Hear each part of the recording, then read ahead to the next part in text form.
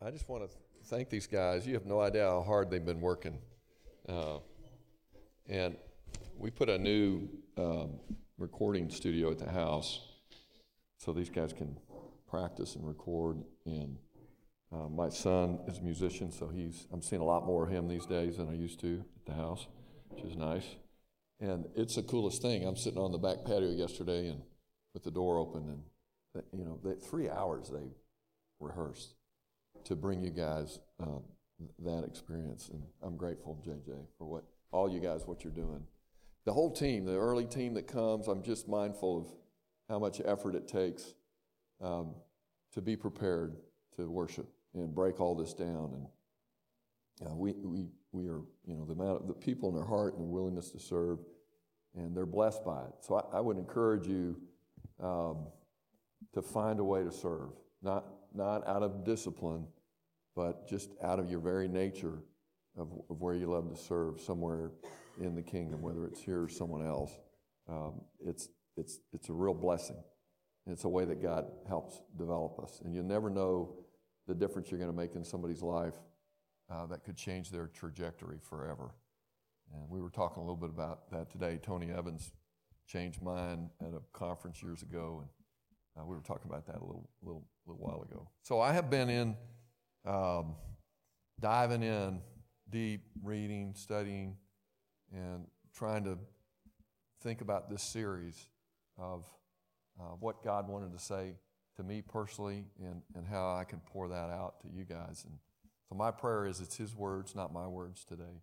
And this series is just going to be about behavior. So once you've accepted the gospel, that Christ was fully human, fully God, that we needed a Savior, that without Him we're lost, condemned, and that once we believe and accept Christ and we've made that public commitment through baptism and through that prayer, that's the gospel, that we're lost without Christ, that He was who He said He was, that He died and was resurrected and is seated at the right hand.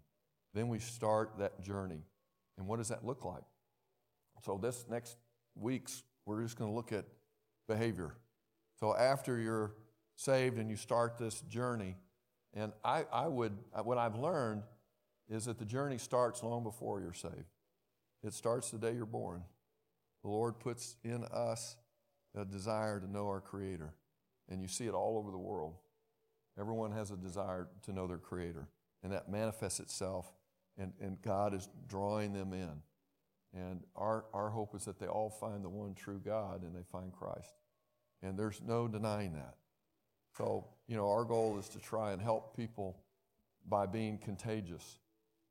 And what does that look like to be a contagious Christian? So let's dig in a little bit. So I love this image of, with the line, and stay real. And that sounds cool. It's hard.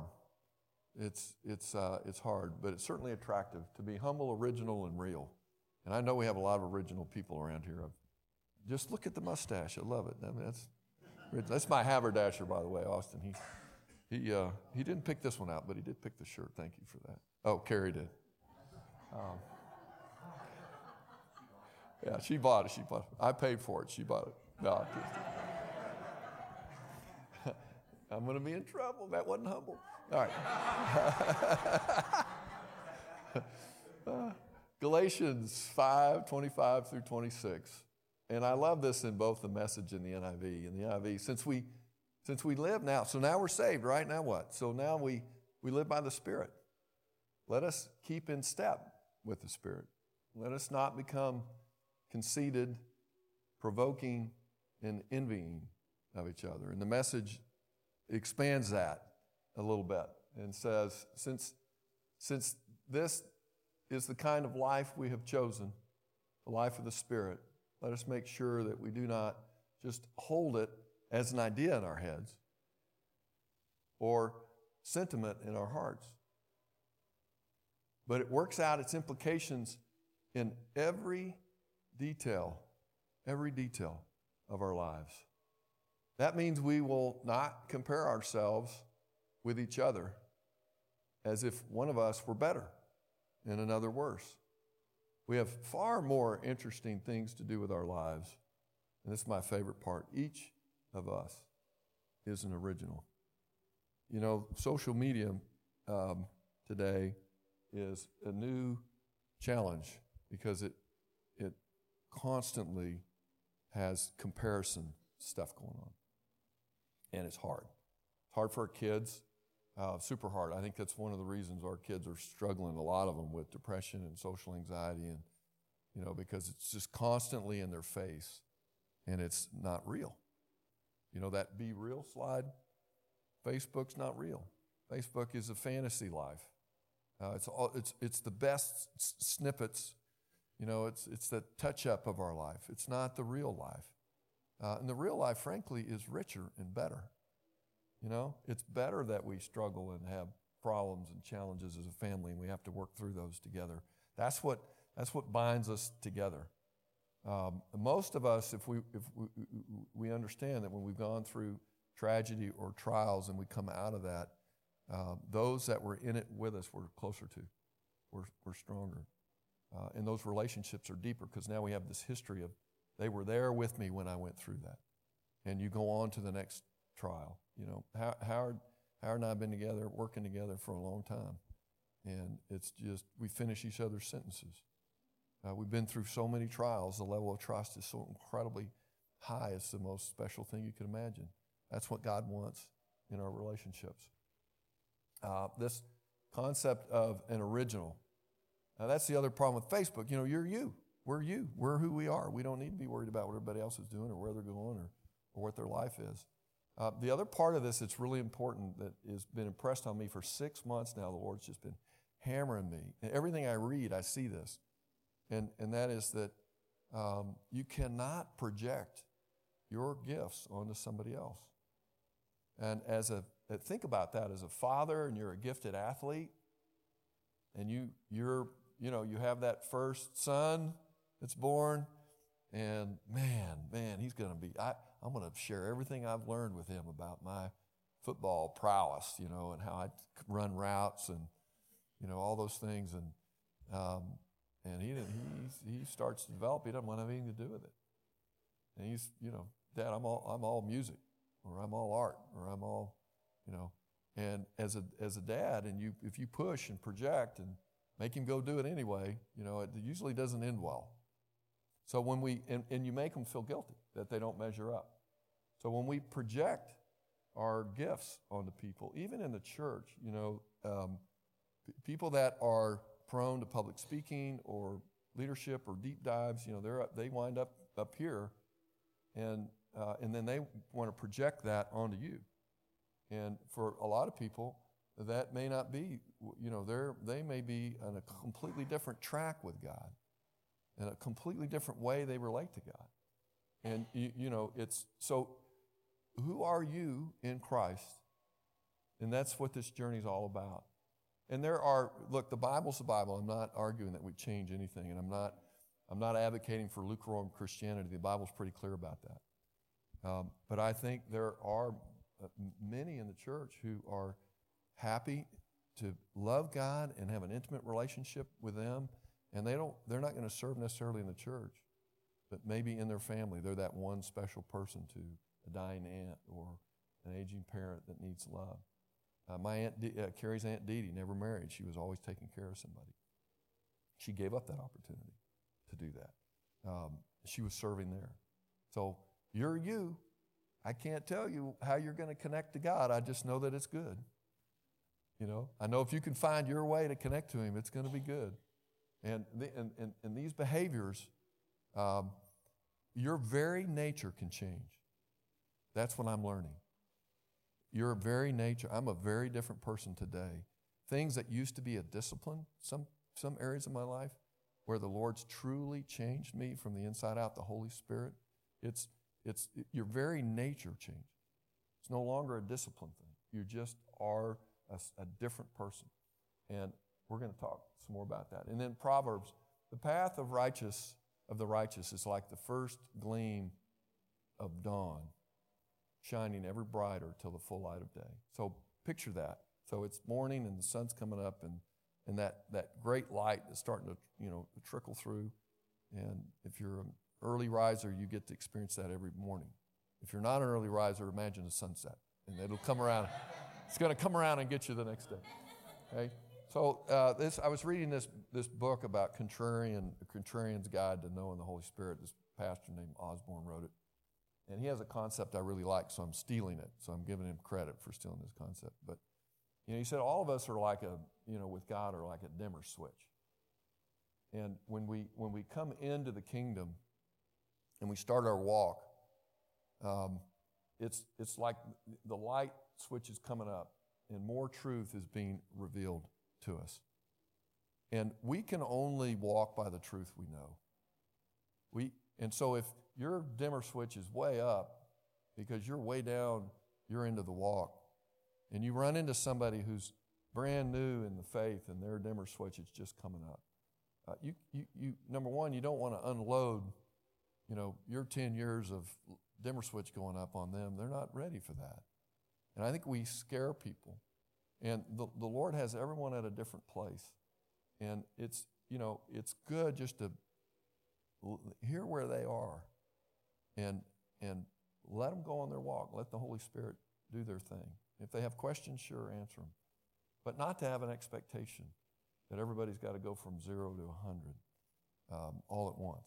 It's that gift projection. Your gift, your talents, your light dimmer switch is at a different spot. And so, it's just the billions of people in the world are all at a different place as to how much truth, how much light they see. And we need to give people time to develop, our own kids time to develop, and be patient. Let the Holy Spirit do its thing. And I think that's that humility, being humble enough to trust the Holy Spirit and to be patient. So here we go. I like these quotes. Matthew 6:16, and we'll come back to these quotes. This is another just reinforcement from Scripture of what humility looks like. So when you fast, do not look somber as the hypocrites do, for they disfigure their faces to show others they're fasting.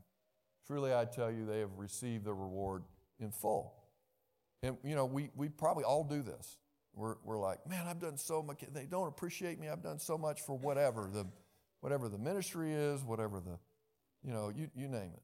And why are you doing what you're doing? Is it for recognition or is it for God? And I think as a church body, we have to be careful about that. Why are we here in the community? Are we here to help people on their walk humbly? And one thing I know about God, if it's His, He'll grow it.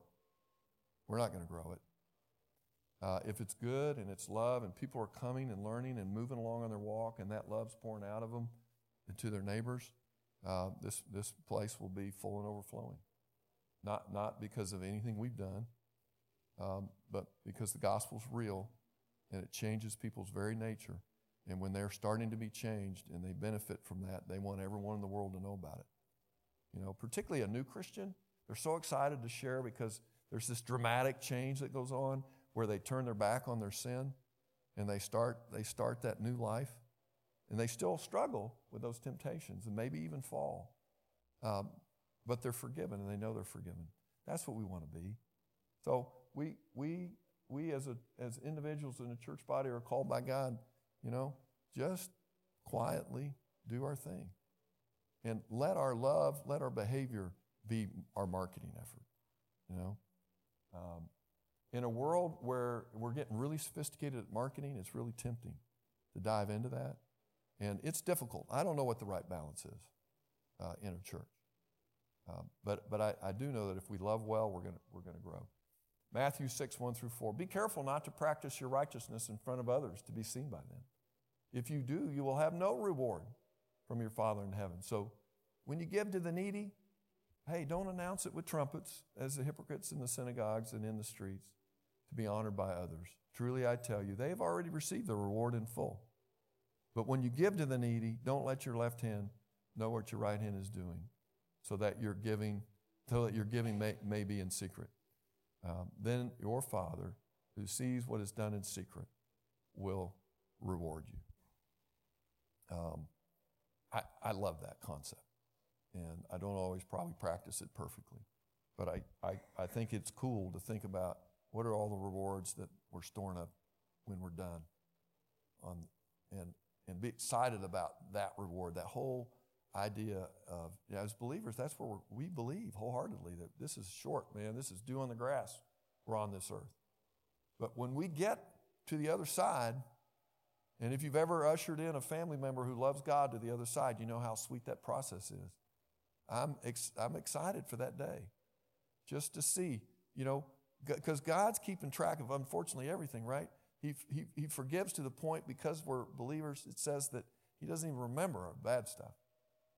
But the time you were kind to a widower or an orphan, or you had a kind word for somebody, or you did something for someone with no expectation of anything in return, that's what's contagious about our faith. When we're just, people just discover by accident how we've cared for others. What are Christians, these are some quotes from some interesting people. What are Christians known for? Well, outsiders think that our moralizing and our condemnations and our attempts to draw boundaries around everything, even if these standards are accurate and biblical, they seem to be all we have to offer, and our lives are a poor advertisement for the standards. We've set the game board to register lifestyle points. Then we're surprised to be trapped by our mistakes. The truth is we have invited the hypocrite image. So it's, people are hurting. There's a lot of stuff in our families and in our histories. People are hurting. And they want to know they can come to a place and work through that hurt, work through what their struggles are. And we want to be that kind of place, right? Where people can come and be transparent that they're struggling. The main thing between, John Gerstner, the main thing between you and God is not so much your sins, it's your damnable good works. We get all puffed up in the church.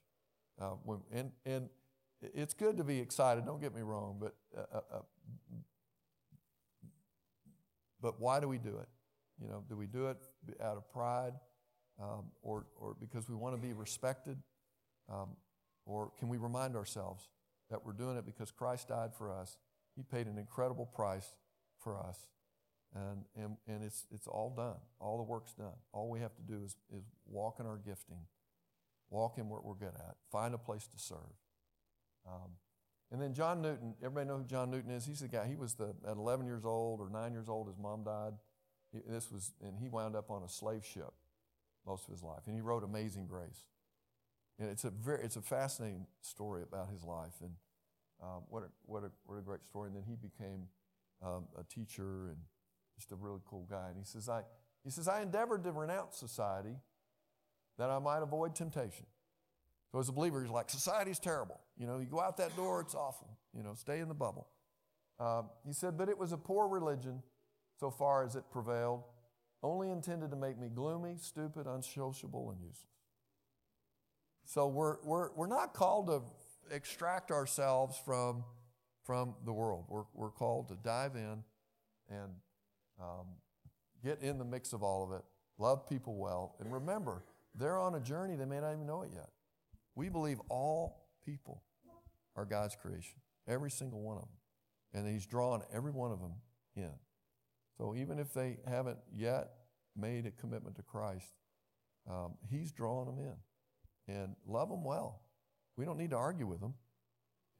If there are Buddhists who love the grace message, and they are seeking God, and the Scripture says if we're seeking Him, we're going to find Him. So I have all the confidence in the world in my Buddhist friend who's seeking God that he's going to find Christ. I don't know when, but I trust God and I trust the Holy Spirit, and I know He's a loving God. So I don't have to pound them with tracts or whatever, I just need to love on them well, and we're on this journey, and maybe that dimmer switch will come up in their life a little bit because I didn't try and convert them, I just loved them well, and hopefully over time those conversations will come up.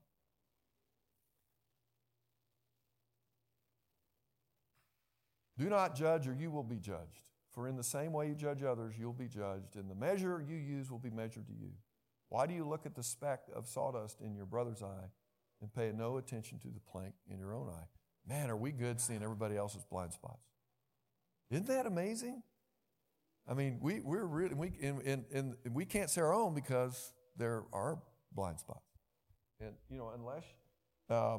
unless you have a relationship with your significant other and you give them permission to help you with your blind spots. And, for me, that can be hard at times. And some of the very nature that's changed is changed because I have a very loving wife who can very tactfully and lovingly give me feedback so I can see my blind spots. And she's gotten really gifted at that without hurting my ego and my pride. Usually, right? Usually. But we want to project again, right? I see, you meet somebody and you size them up, what are their weaknesses? And it's a bad habit. And you go on Facebook, and it's that same thing. We're comparison. And I think God wants us to change our very nature to stop that.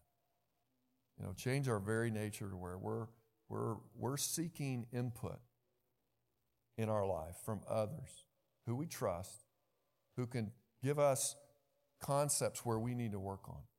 Because we all want to progress, right? We all want a self-development orientation. We don't want to be stagnant. And so I think God really wants us to invite others into our life who we trust, who can give us feedback about our blind spots. And what are those blind spots? They've done some surveys, and it's pretty comical. Most people actually, there's this movement about self-esteem. Well, I think we've arrived. I mean, most people think much higher when they survey kids about whatever their talents or abilities are. They grade themselves way higher. And I think that's, the Scripture's reminding us, hey, don't think too highly of yourself, but rather think of yourself with sober judgment in accordance with the faith God has distributed to each of you. Let me give you an example. I think I sing great. And so I keep telling Twig, man, I sing great. You need to let me up on the worship band. And he never says anything. He just, very kind. So I'm accepting that as sober judgment. Now, he will let me jam at 2 a.m. with him, I think because everyone's asleep. And it's like, okay, in the neighborhood to have Bob jamming. But in my mind, man, I'm a great singer. Yeah. We need to soundproof the room now. Yeah, thanks, Twig. Yeah, real encourager you are. Yeah. So is it possible to change your very nature so that discipline is not required? This is me. This is my stuff. So this isn't out of I must warn you, this is Bob. This is not scriptural. What is the difference between your very nature being changed and discipline relative to humility? So where are you in this humility conversation? And do you need to work on letting the Holy Spirit come in and change your very nature so that it's not so much of a discipline or an obedience, where you start to react in humility? And we'll give some examples here in a minute. Christ and the gift of the Holy Spirit can change our minds and our hearts. A changed mind is a changed life. Don Trey, our youth director for the wrestling ministry, says that all the time. A changed mind is a changed life. Change the mind and change the heart. Change the very nature of how you react to things. How would your ability to accept feedback from your spouse change if you're truly humble and you've solved this pride problem? What do we hear about men and women and the differences? These comedians, caveman comedians, they really go into detail and they make us laugh. Men crave respect. We're just hardwired to crave respect. And so we that manifests itself in a lot of ways. For me, when I was a young dad and my son started doing things that I didn't think were respectful, I reacted very negatively to that. And you've offended the family name, or you've offended me. How could you do that? And what was I focused on? I wasn't focused on him and his struggle. Yeah, it was all about me. So that my inner reaction wasn't humility, it was pride. And that pride changed my parenting to the point where, how do you think he received that? Now, we have a great relationship today. Thankfully, the Lord has helped me evolve. And so it's much better. And in fact, it's awesome. And he's forgiven me for that. And I've asked him for forgiveness. And he's asked me for forgiveness. It's a cool thing. Forgiveness is a cool thing. And really let it go. But what's that trigger where you get offended? And those are hard for men in particular. I can speak to that because I get it. I deal with it. But I think it's possible to change our very nature to where when we get feedback, particularly from those that are close to us, why is it we react so negatively to those that are close to us? Because we want them to be proud of us. It's that pride thing again, right? We want those closest to us to be proud of us. And so when they give us feedback, it hurts. Because now we think, well, they're not proud of us. Well, they love us, and they want us to grow too. Do we make it possible for those closest to us to share their struggles? Is our pride in our family, whether it's kids, spouse, wealthness, right, is that a stumbling block to forgiveness? Are you likely to go tell someone in your family that you're close to that you're struggling with some serious problem, whether it's drug abuse or pornography, or we know it happens. It's all going on in our families. Our kids are being exposed to all kinds of stuff. But do we have so much pride as a Christian family, that we don't make it acceptable for them to bring that struggle and talk about it without being offended? That's what I worry about, is am I creating an environment inside my home that's sweet and pure and holy, but it's also a place where my kids can come and share their shame? Because when you make those mistakes and you struggle with that sin, you feel shame if you're a believer. And man, that's what the enemy wants. And if you can get our kids feeling shame, and our kids are increasingly isolated because of social media. Here you would think it would be the other way around, but it's the opposite. At least that's what the studies show. And so that shame, that double life, that shame they feel can lead to all kinds of, manifest itself in the way they deal with that. And I think it's our job as parents to create that environment where it's okay for them. And they can expect forgiveness. They can expect that we're going to love them. It's their life and their struggle. We can't, it doesn't mean we tell them it's okay to continue that, whatever it is.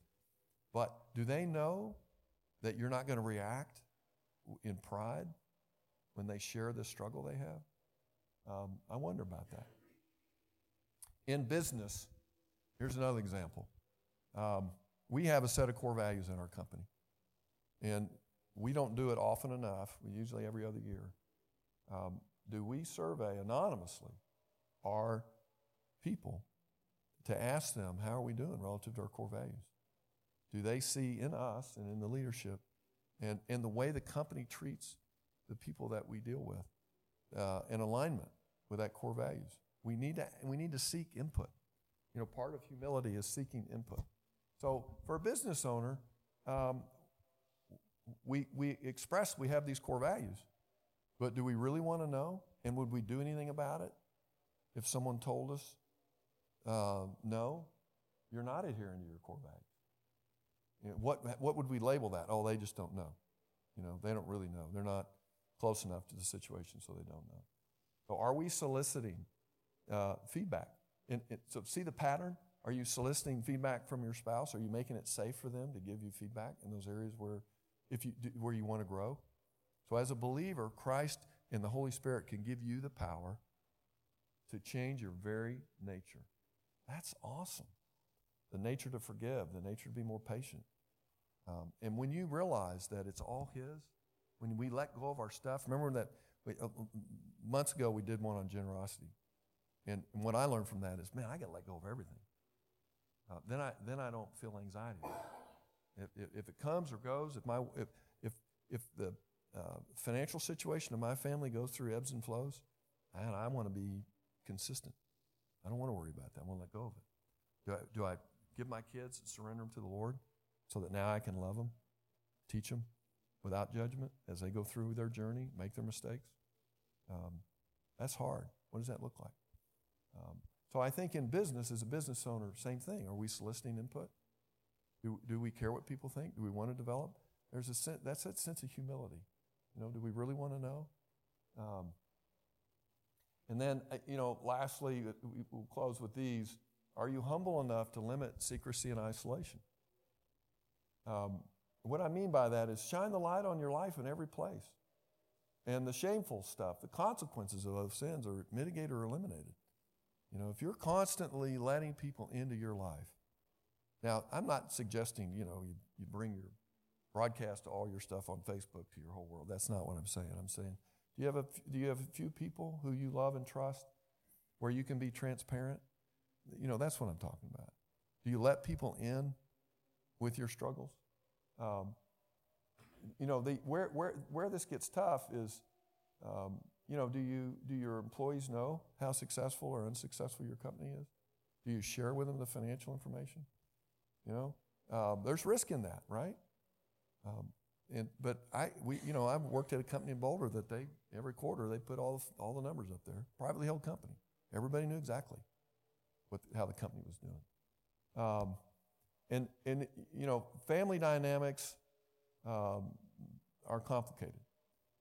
But I believe that if you create an environment in your home where it's safe for people to share what their struggles are, and that there's forgiveness, and that there's a willingness, there's no judgment that they made a mistake behaviorally, and really mean it, where they see it, practice, they test you, Instead of hammering them, you're like, man, I hate it that you went through that. How do we help you? Do you really have a desire to get over that or not?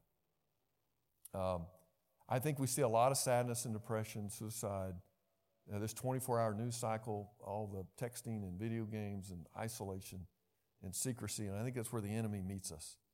The guys that, if you ever talk to men, honestly, who travel a lot and are in hotel rooms a lot, particularly when they're younger, big struggle, a lot of temptation, and good men, who don't want to make a mistake, but because they're isolated and they're away from home and they're alone. So how do you bring light to that situation? How do you bring video chat and worship and whatever? How do you think strategically about, hey, in my family, how do we think about it? The enemy's on the prowl, right? I mean, that's really true. And if we're not intentional about this, being humble enough to believe I am susceptible, I am not that, no matter what I think, I am susceptible to the enemy's attack, and he's a prowling lion, and he's looking all the time to devour us. But it makes it really hard for him when you're transparent with those you love. It makes it really hard when you share your struggle, whatever it is, and you create strategies to bring light into those situations. That transparency, it's a form of humility, you guys, that transparency, and it's a good thing. Howard and I do these town hall meetings all the time, and it keeps us transparent, makes us deal with the tough issues that people might have living here. And it's good. It's good. To us, it's a form of humility. How do we make sure that we're hearing things and that we actually care and react to the feedback we get? So I'm not trying to beat our self-esteem with this Romans verse, but I think God is saying, look, we all struggle. We all struggle. And there's such a sweet place that you can get to with your family where there's not an expectation that anyone's going to be perfect. There's an expectation that when you struggle and make a mistake, you've got a safe place to go and be encouraged through that struggle, no matter how hard it is. No matter how hard it is. And sometimes your kids will come home and tell you it's tough stuff. You're like, and you want to react to that and go, you dummy, why'd you do that? And what the Lord's showing me is the reaction is, wow, I love you. Man, that must be hard. Do you desire not to struggle with that? Do you want me to help you and love you through it? Or do we ground them and punish them and send them into the corner? And I wasn't perfect at that, and Carrie was much better at it than I was. So my hope for you this year on your walk, as your dimmer switch comes up, as you don't project onto others, as you're looking introspectively at your own plank in your eye, that you pray the Holy Spirit changes your very nature in those areas where you struggle. That's my prayer for you. So if you need prayer for anything like that, we'll be back here, so when the guys come back up and start singing, someone will be back there, and maybe Dave. No, Dave will be on the drums. So somebody take a point to go back and be available for prayer, and we'll make it happen. Love you guys. Thankful that you let me do this. So, Father, we are so appreciative of your word and your love. Help us to be contagious in our humility as a church body, as business owners, as individuals, as fathers, and as children in our families, to be humble enough to ask our parents for help. We pray.